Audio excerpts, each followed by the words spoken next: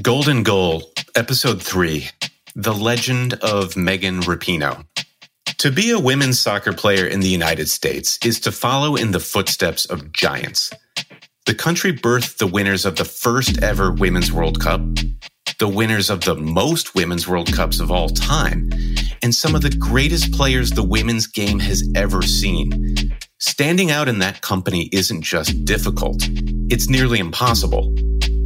To be a women's soccer player in the United States is also one of the most visible positions an athlete can take. You are asked to be the best in the world at your job, while at the same time being told that your work is not as valuable as that of the men doing the same job as you, but worse. You're constantly both an athlete and a political figure, both an entertainer and an activist. Not many people can stand up to that kind of pressure. Now, picture all of those forces converging on one player. Multiply it by the ire of the most powerful person in the world and ask yourself the following question. Would you withstand the pressure?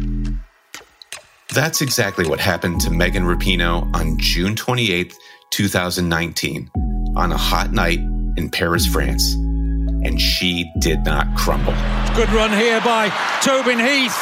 Possibilities here for the USA. And should be 2-0 and is. What a World Cup for Megan Rapinoe.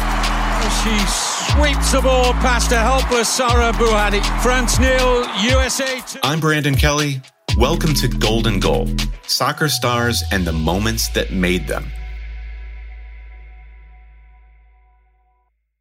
It might be difficult now to imagine a world where Megan Rapinoe was not the biggest and brightest star in the United States women's national team.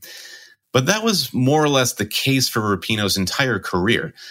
Since debuting with the senior national team in 2006 at 21 years old, Megan Rapinoe has almost always been a constant bright spot for the United States, just not the star most of the time.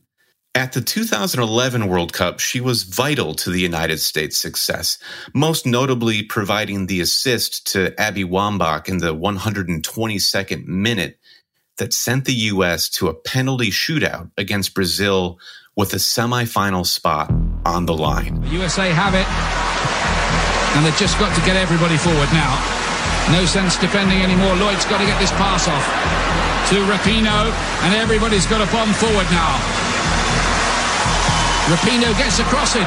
It's towards Wambach. Oh, can you believe this? Abby Wambach has saved the USA's life in this World Cup.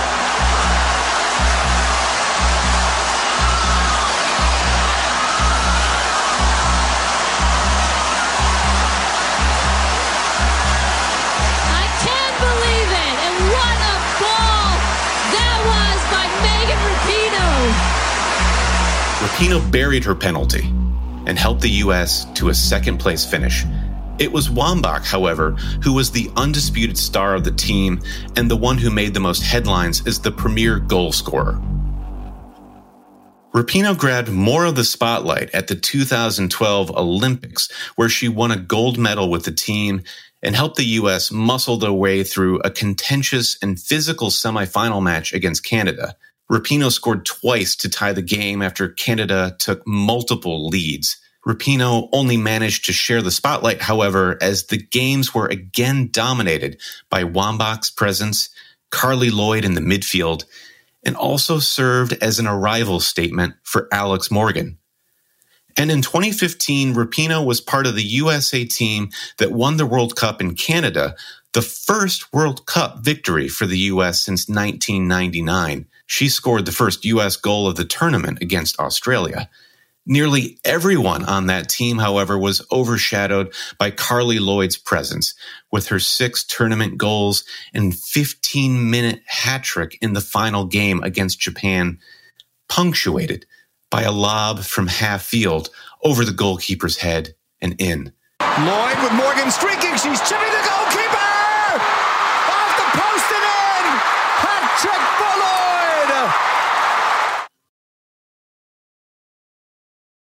The U.S. won that final against Japan, the team that had beaten them in the World Cup final 4 years prior. Megan Rapinoe has been one of the most important players on the United States women's team throughout her career. She also has the CV to match any player out there. Olympic gold medalist, World Cup champion, along with various titles and trophies won at the club level with French side Lyon or the Seattle Reign in the NWSL. But rarely was she the center of attention in the United States women's national team player pool. That is until the 2019 World Cup cycle rolled around. One thing you should really know about Megan Rapinoe: as loud and direct as her attacking play is on the field, she's equally loud and direct off the field.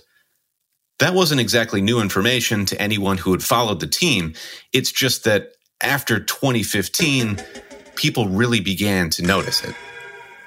In 2016, Megan Rapinoe made waves when she began to kneel for the national anthem, both with her club team and while representing the national team, in support of Colin Kaepernick's protest against police brutality and the targeting and murdering of Black people in America. She even wrote an article for the Players Tribune fully laying out the reasons for her doing so. I haven't experienced over-policing, racial profiling, police brutality, or the sight of a family member's body lying in the street, Rapinoe wrote. But I cannot stand idly by while there are people in this country who have had to deal with that kind of heartache. The United States Soccer Federation were so flustered by Rapinoe's protest that they actually created a rule mandating all players to stand for the anthem. The rule targeting Rapinoe wasn't incredibly popular then, and it's only looked worse and worse lately. But the thing that really got everyone talking about Megan Rapinoe happened in 2019 during the run-up to the World Cup. She was asked about the USA's chances and whether or not they would go to the White House if invited by Donald Trump, a person Rapinoe had very vocally opposed. And that's when she said it.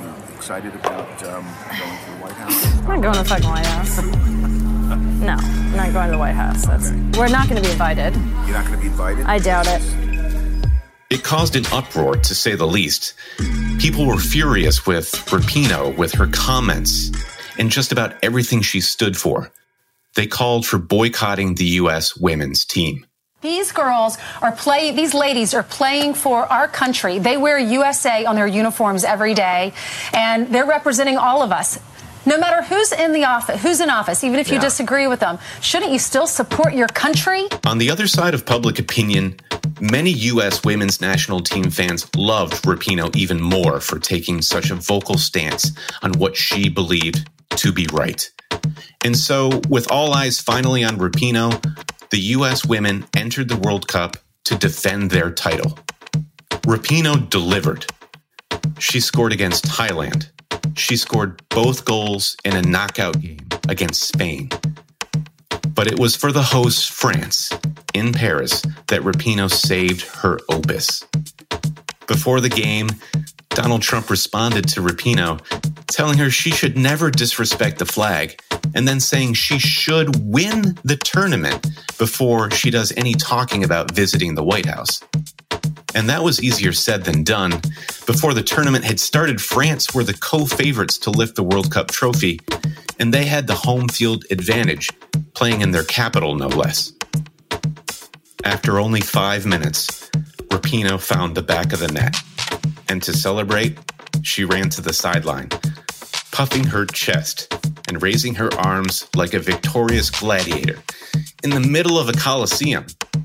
The eyes of the world were watching her, and she answered by inviting them to keep looking. Rapinoe ready to fire this in, presumably with pace. Low one and all the way in! A dream start for the United States!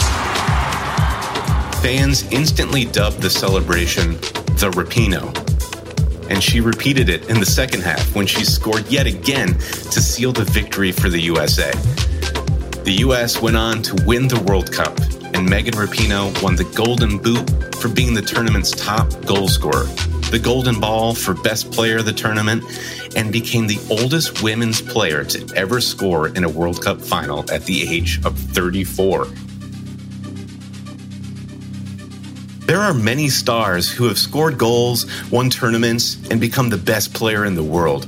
Few of them did so well into their 30s, having never managed that feat in what might be considered their athletic prime. And even fewer have done so with so much attention fixated solely on them, drawing the ire of one of the most powerful figures in the world. How did Megan Rapinoe finally become the biggest star in the U.S. women's national team universe?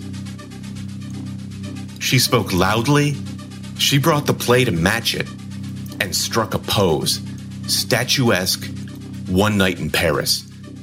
The word iconic has never been more apt.